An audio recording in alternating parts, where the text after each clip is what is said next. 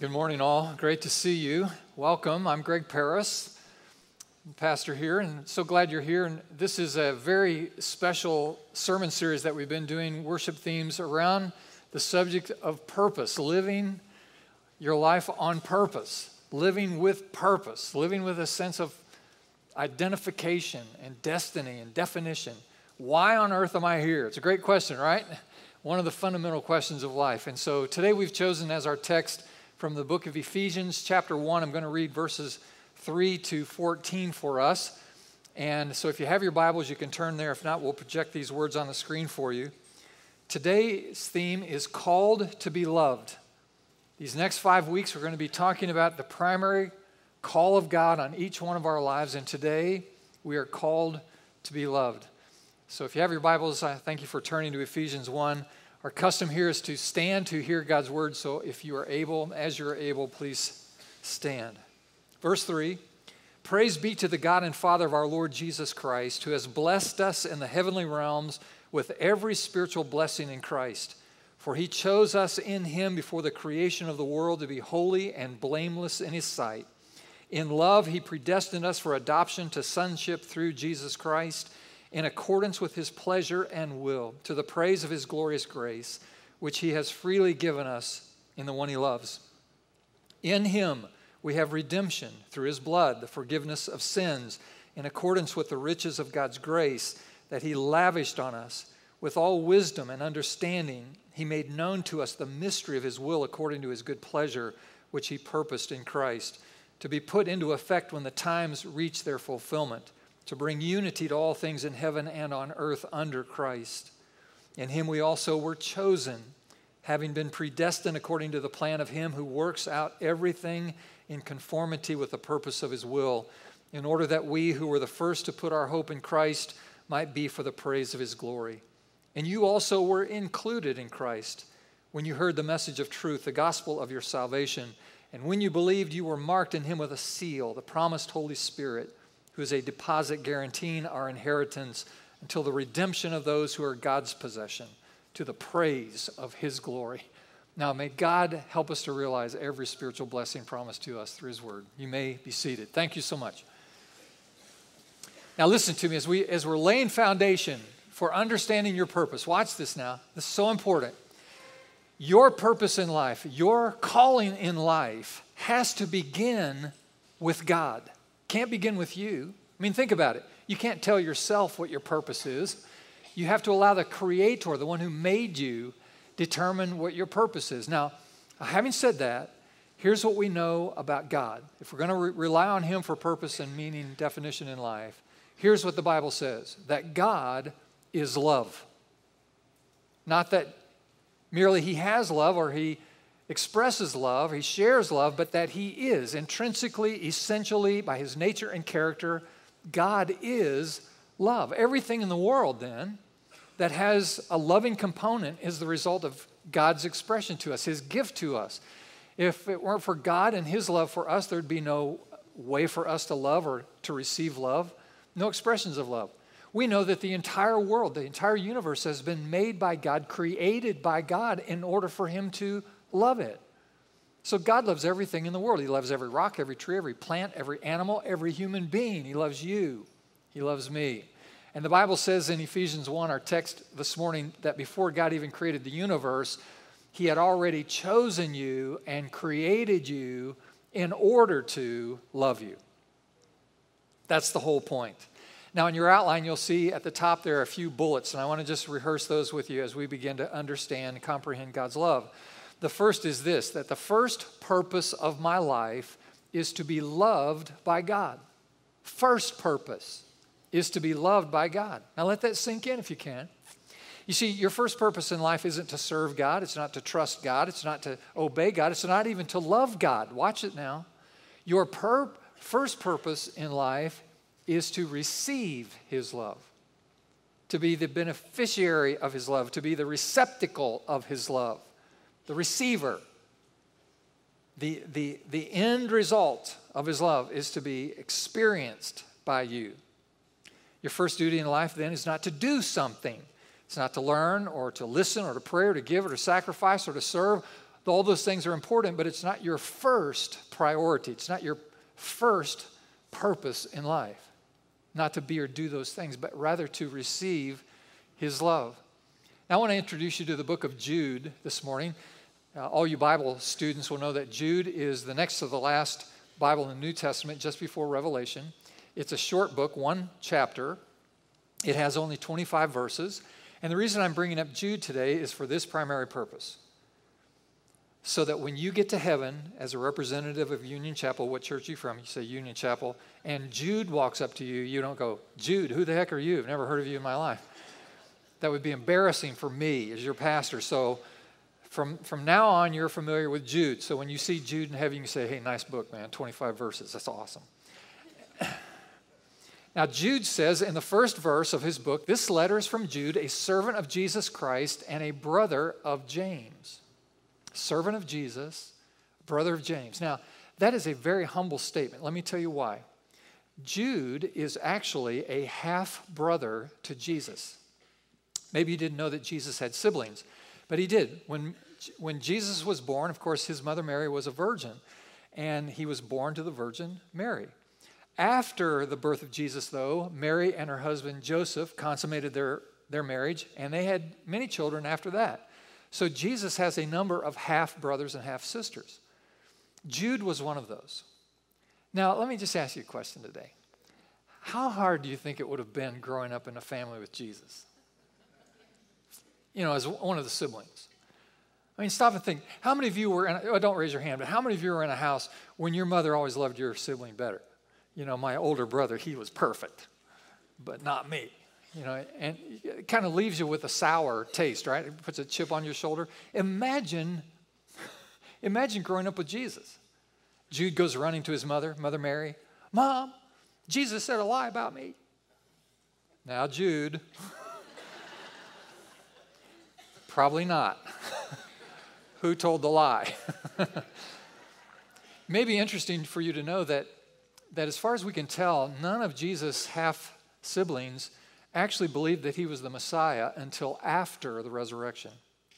They grew up with him, and, you know, there's something funny about that boy. They heard him teach. They saw his miracles, all of that, but none of it ultimately convinced them until they saw him crucified, dead, and then alive again. And after the resurrection, that's when his siblings believed. Jude concludes this statement in his book by saying that this is a letter from Jude, a servant of Jesus Christ, a brother of James. And then he says this statement, I'm writing to all who are called to live in the love of God, God the Father. And so Jude understood it. He got it, that we're called to live. Our purpose in life is to live in the love of God, to understand and receive the love of God. Now here's another bullet point on your outline. My first calling then is this: I am called to enjoy a relationship with God. Called to enjoy a relationship. Now this is so fundamental. This is so important. It's the number one calling in your life. By the way, all I'm going to do today is say the same thing many different ways. And so here's another way to say it. Your primary calling in life is not to a role. It's not to a responsibility. It's not to rules. It's not to regulations. It's not to rituals. It's not to a religion. You are called to a relationship. It's your primary call to receive the love of God so that you can be in relationship with him. Now, this may come as a surprise to some of you, but here's the statement. Christianity is not a religion. It is not. Sorry. Christianity is the largest world religion. No. There are more followers of Jesus on the world than followers of anyone else, but Christianity is not a religion. It's not about rules. It's not about regulations. It's not about rituals. Christianity is about a relationship that you can have in a personal way with God through Jesus Christ. That's what it is. So what kind of relationship does God want you to have with him? Does he want you to be his slave? No. His servant? No. His soldier, his warrior? No. His worker? His employee? No. One of his minions? No. No. Here's what God wants. He wants you to be his son or his daughter. He wants you in his family. That's what God wants. Romans 1:7 says, dear friends in Rome, God loves you dearly, and he has called you to be his very own people. Wow. Now here's the third bullet. It's at the top of your outline. The relationship then God created you for is to be his son or his daughter. That's the level of intimacy he wants. 1 John 3:1 says, what an incredible quality of love the Father has shown us, that we should be named and called and counted the children of God. And so we are. How great is that? We belong to God. We're in his family. So your number one purpose in life is not to accomplish something. It's not to make something of yourself. It's not for you to make a lot of money and be famous or popular or to indulge yourself in a bunch of fun. That's not your primary. That's not it. Your number one purpose in life, God created you and called you to be loved by him and to experience that love. That's it. That's the point. Now, there are dimensions of God's love. Let me just highlight that. It's in the middle of your outline. The first one is this: the love of God is wide enough to be everywhere. It's wide enough to be everywhere. It's in the darkest place, the dingiest place, the most deprived place. The love of God is everywhere. It's in every bar. It's in every crack house. It's in every red light district where human beings are selling their bodies to other human beings. Wherever you find that behavior, God's love is there. In every barrio, in every slum, in every ghetto, in the cities of the world, the love of God is there. And you say, well, look, I don't see it there. But just because you don't see it doesn't mean it isn't there. There are a lot of things in the world you can't see, but they're real. For example, right now there are radio waves and television waves going through this room. In fact, going through your body. There's high-def television going through your body right now. The Colt game is going right through your body right now. You just can't see it because you don't have the tuner. But it's real. There are atoms. The building block of the universe is based on the atomic world, but you can't see that activity, but it's real, it's true. And same is true with God's love. While you can't always see it, doesn't mean that it doesn't exist. So how wide is God's love?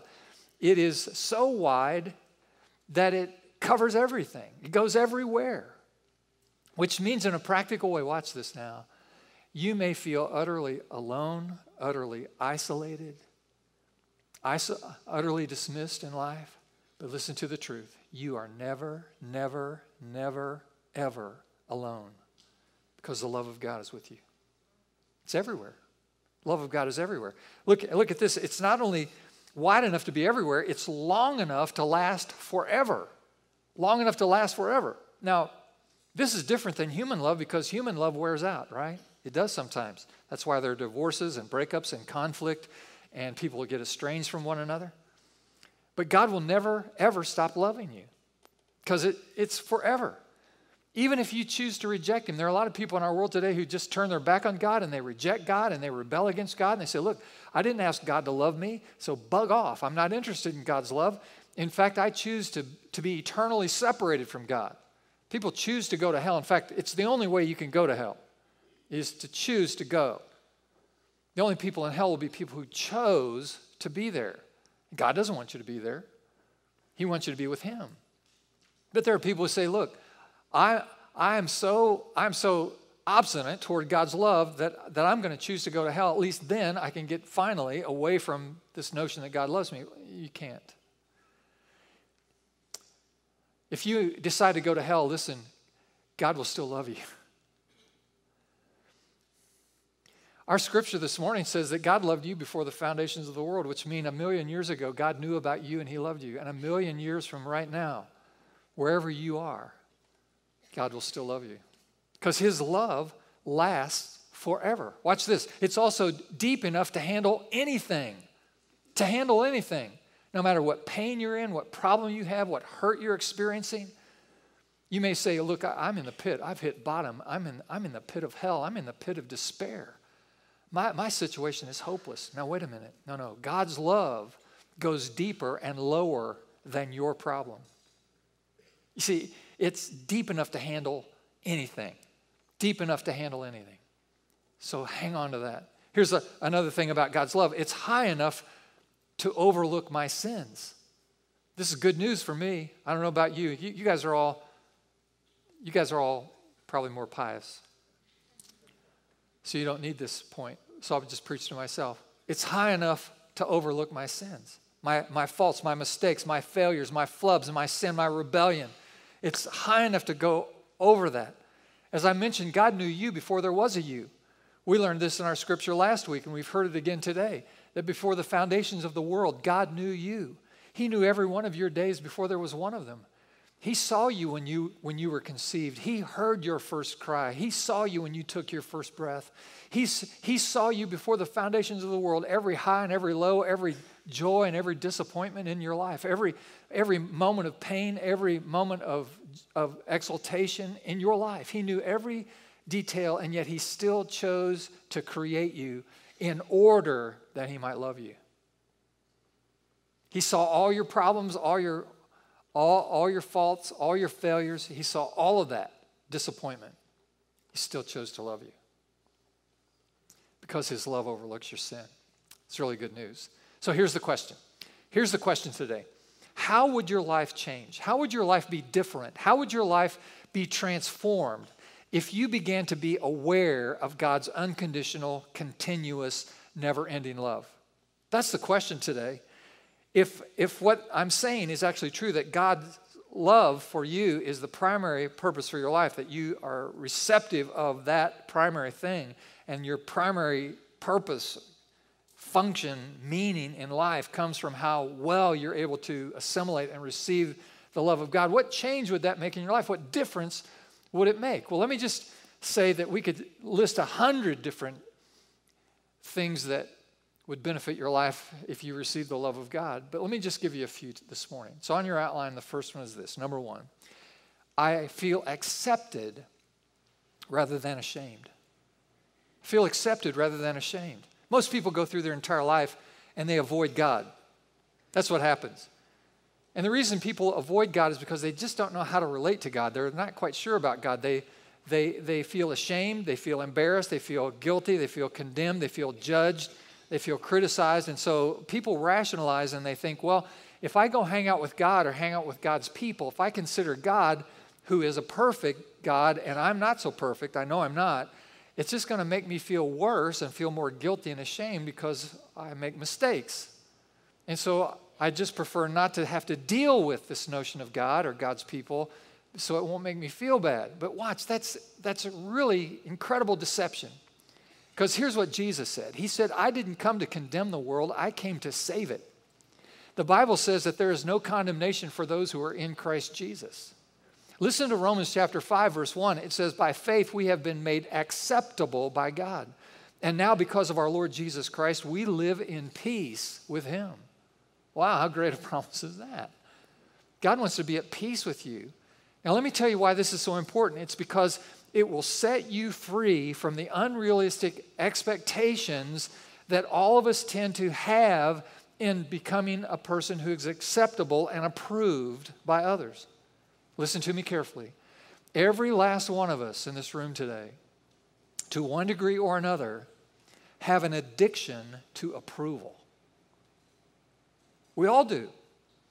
Some of us are deep into it. Others of us not as deep, but all of us suffer.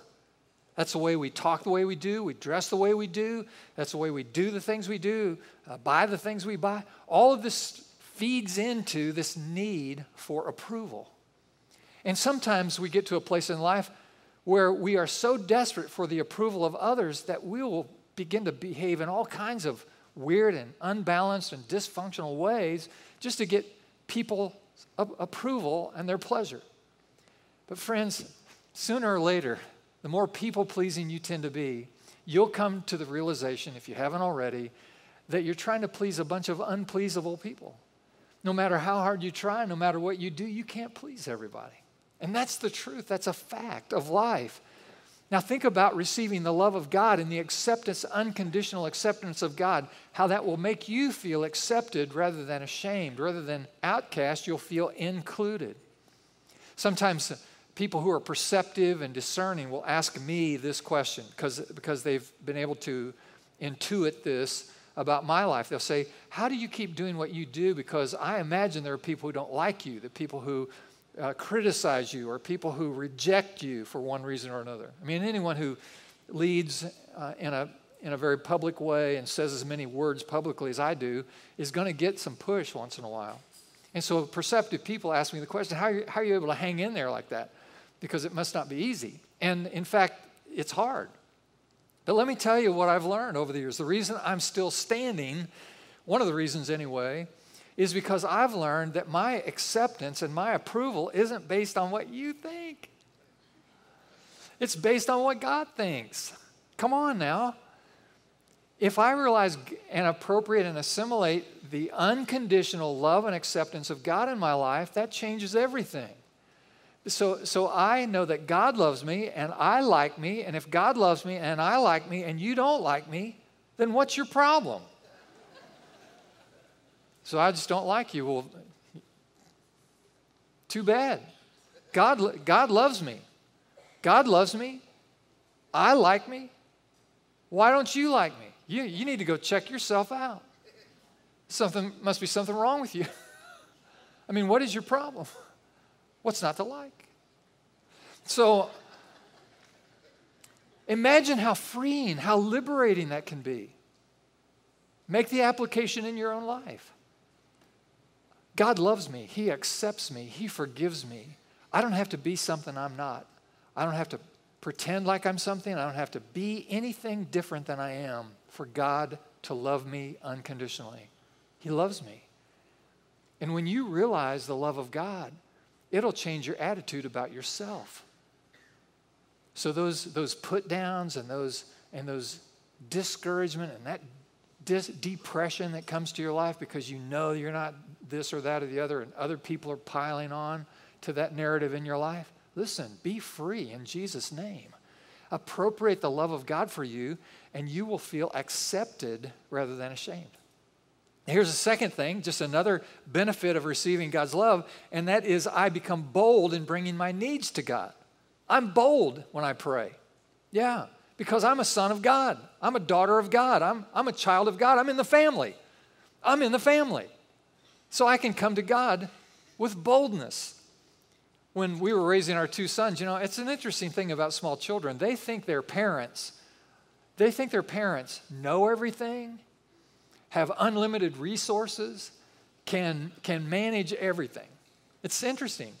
Children actually believe that about their parents. It's an interesting instinct and something that we can observe and maybe learn from because children are so innocent. They're so pure in their perspective. And so when our boys were young, they would come up to me and they thought I knew everything and I had everything. So they'd come up to me and they'd say, Dad, I need some money. How much do you need? And they would tell me and I'd say, why do you need that much money? And then we'd have to negotiate it down.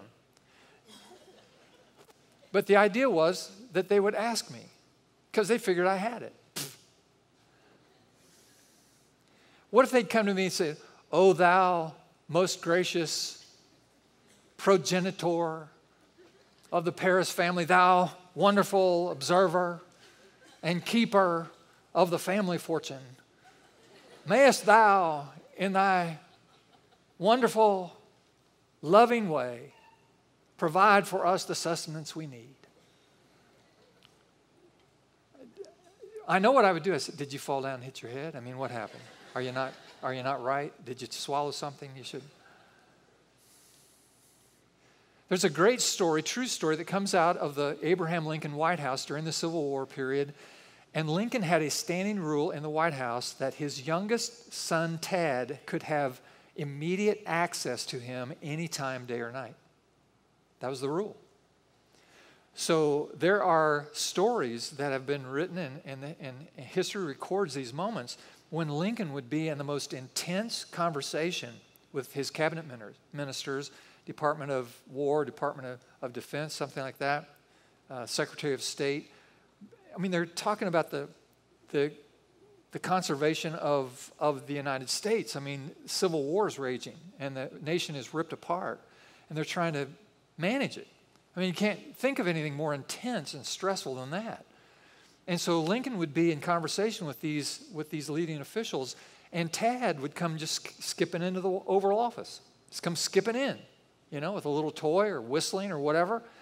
And the rule was if Tad comes in, he gets access immediately. And so the stories are told that time and time again, Lincoln would be in a serious conversation. Tad would come in, he'd jump up on the president's lap, and Lincoln would disengage completely from the conversation he was in. He would turn his attention completely to his young son, Tad, and say, "Tad, my son, what do you need from your father?" And Tad would either talk about something important or something frivolous, as a child would, until he was content, and then the president would let him go and resume his important meeting. And you say, well, wow, that's a really fascinating story. That's an incredible insight into the relationship that the president had with his son. Well, listen to me. This is the relationship God wants to have with you.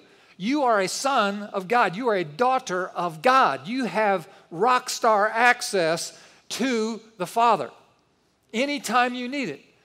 You shouldn't expect to go to God and for God to say, hold it just a second. Can't you see I'm busy? I'm trying to resolve the crisis in the Middle East. No, he doesn't give you that. He says, come on in here, sit on my lap. Tell me, what is it you need from me today? That's what receiving the love of God and understanding the love of God does to our prayer life, so that we can come boldly into the throne room of grace. Romans 8:14 and 15 says, you who are led by the Spirit of God are children of God, so you should not be cowering, fearful slaves. You should behave instead like God's very own children, adopted into his family, calling him Father, dear Father. Or some of your translations say, Abba, Father. Abba, Father. Abba, and for some of you older people, Abba is not just a Swedish rock group. These are old people giggling right now. So Abba actually means daddy. It means father. It's the first word that children in the Middle East learn. Just like we teach our kids dad or daddy or mom or mama. It's Abba, because it's easy to say. And this is the way we should approach God. You can only come boldly to God and talk to him about anything, anytime, anywhere, when you appreciate how much God loves you.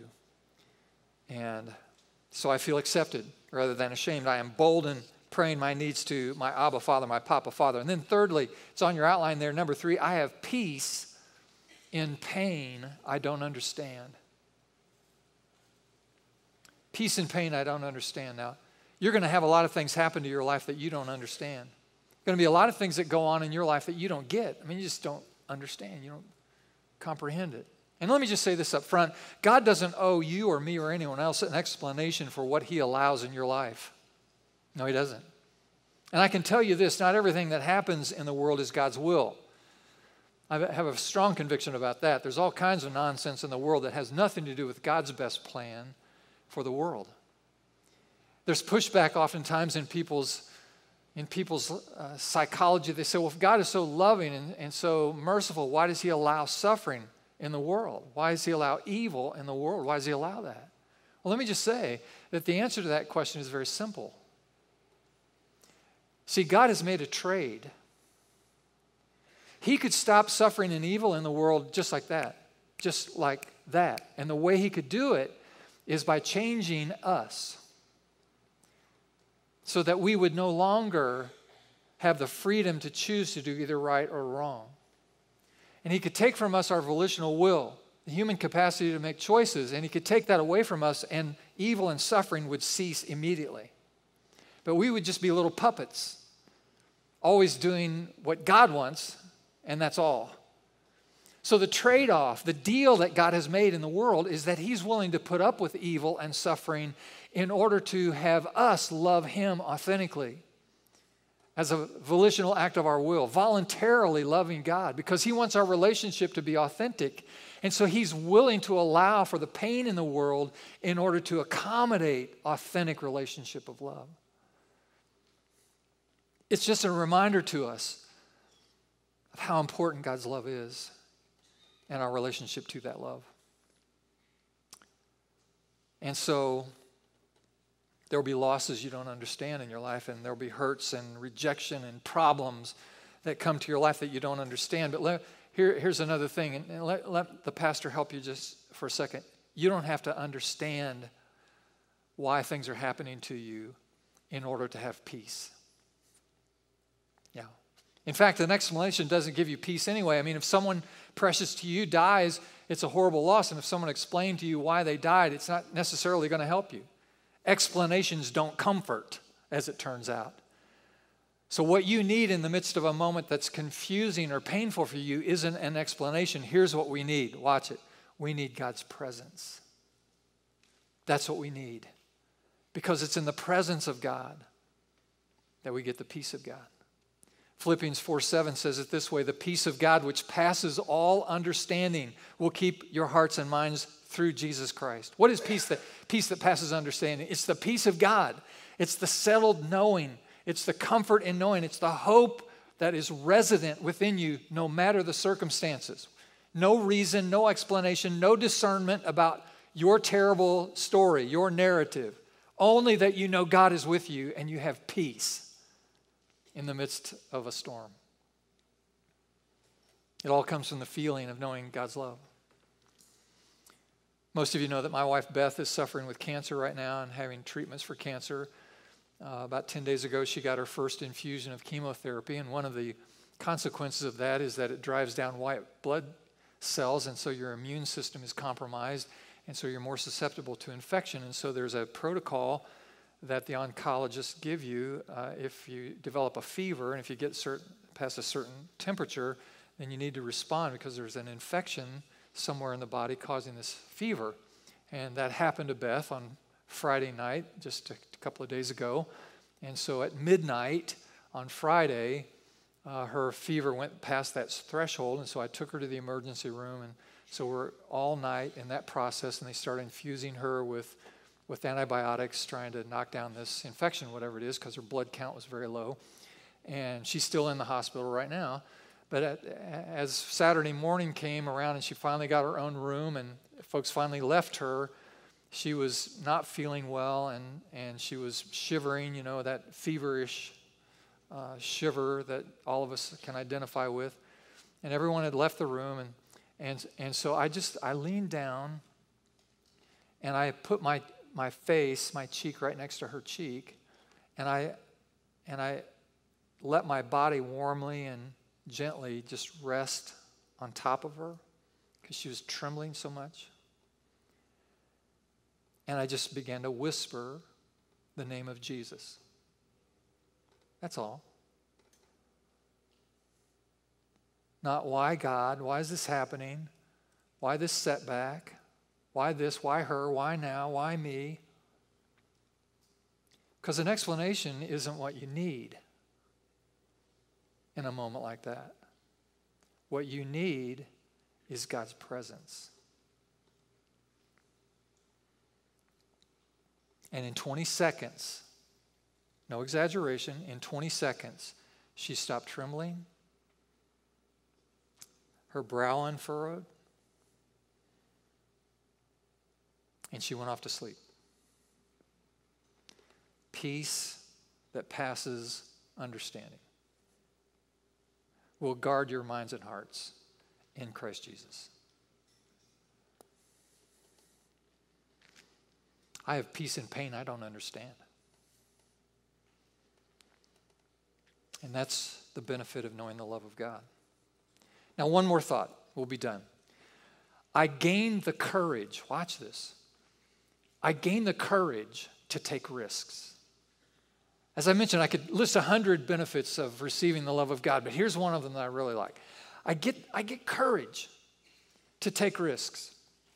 I don't know about you, but I get encouraged, I get emboldened when I know people believe in me. You're the same way. For me, Beth is my biggest cheerleader. You know, if she just squeezes my hand or she whispers encouragement to me or she gives me a look and a little smile, you know, a little wink, or opens her big brown eyes so I can see them, that's so emboldening to my life, so encouraging to me because I know she believes in me. You know, there may not be anybody else who believes in me, but if she believes in me, I can do it. You know how that feels? That's the way it is. Now listen, God Almighty believes in you. He believes in you. Remember, He created you in spite of knowing everything about you. He knows everything about you, and still He created you so He could love you. So He believes in you. Are you kidding? God doesn't make a mistake. God doesn't make junk. God doesn't make disposable. God makes precious. God makes primary. God makes potential-filled people, and that's what you are. So here's my challenge to you. Here's where I want to just really confront you today. No matter where you are, no matter what stage of life you're in, no matter how young or how old, do not give up on the dreams that God has placed in your heart. Do not give up on those things that you know God has asked you to do, because God believes in you. One of the great tragedies of all of human life is when a person comes to the end of their life and they have failed to realize their potential, God-given, because they got afraid or they got timid or they got knocked off course, they got discouraged. Well, I tried that and I failed. I'm afraid I'm going to fail if I try that again. It just scares me to death. I just don't think I should do that. Wait a minute. Almighty God thinks you've got the right stuff, and His love is unconditional toward you, so you can do it. So you should go for it. You shouldn't give up on your dream, because the love of God will give you the courage you need to take risks. Let me summarize this whole sermon in one statement. If you haven't been listening, here's the summary statement, okay? Here it is. The problem, you see, isn't that you don't love God. Because I know you do. You're trying, right? You want to love God. The problem isn't that you don't love God. Here's the problem. The problem is that you don't realize how much God loves you.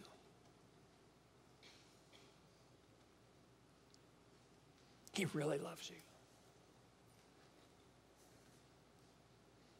Deep and wide and high and long, He loves you with an everlasting love. And your first and primary purpose in life is to say yes to that love. So be emboldened and encouraged to receive His love today like never before. It will change and transform your life. Now let's pause and pray about these things. Oh God, we're amazed at how much you love us. It's amazing. Thank you that your love for us is wide enough to be everywhere, long enough to last forever. You'll never stop loving us. Thank you for your love, which is so deep that it handles all my problems, so high that it overlooks my mistakes and faults and failures. And today, God, I want to feel accepted rather than rejected and ashamed. I want to be bold in my prayers, bringing my needs to you. And Lord, we need the peace that passes understanding. Peace even in pain. Lord, so let your love encourage us to go after our dreams.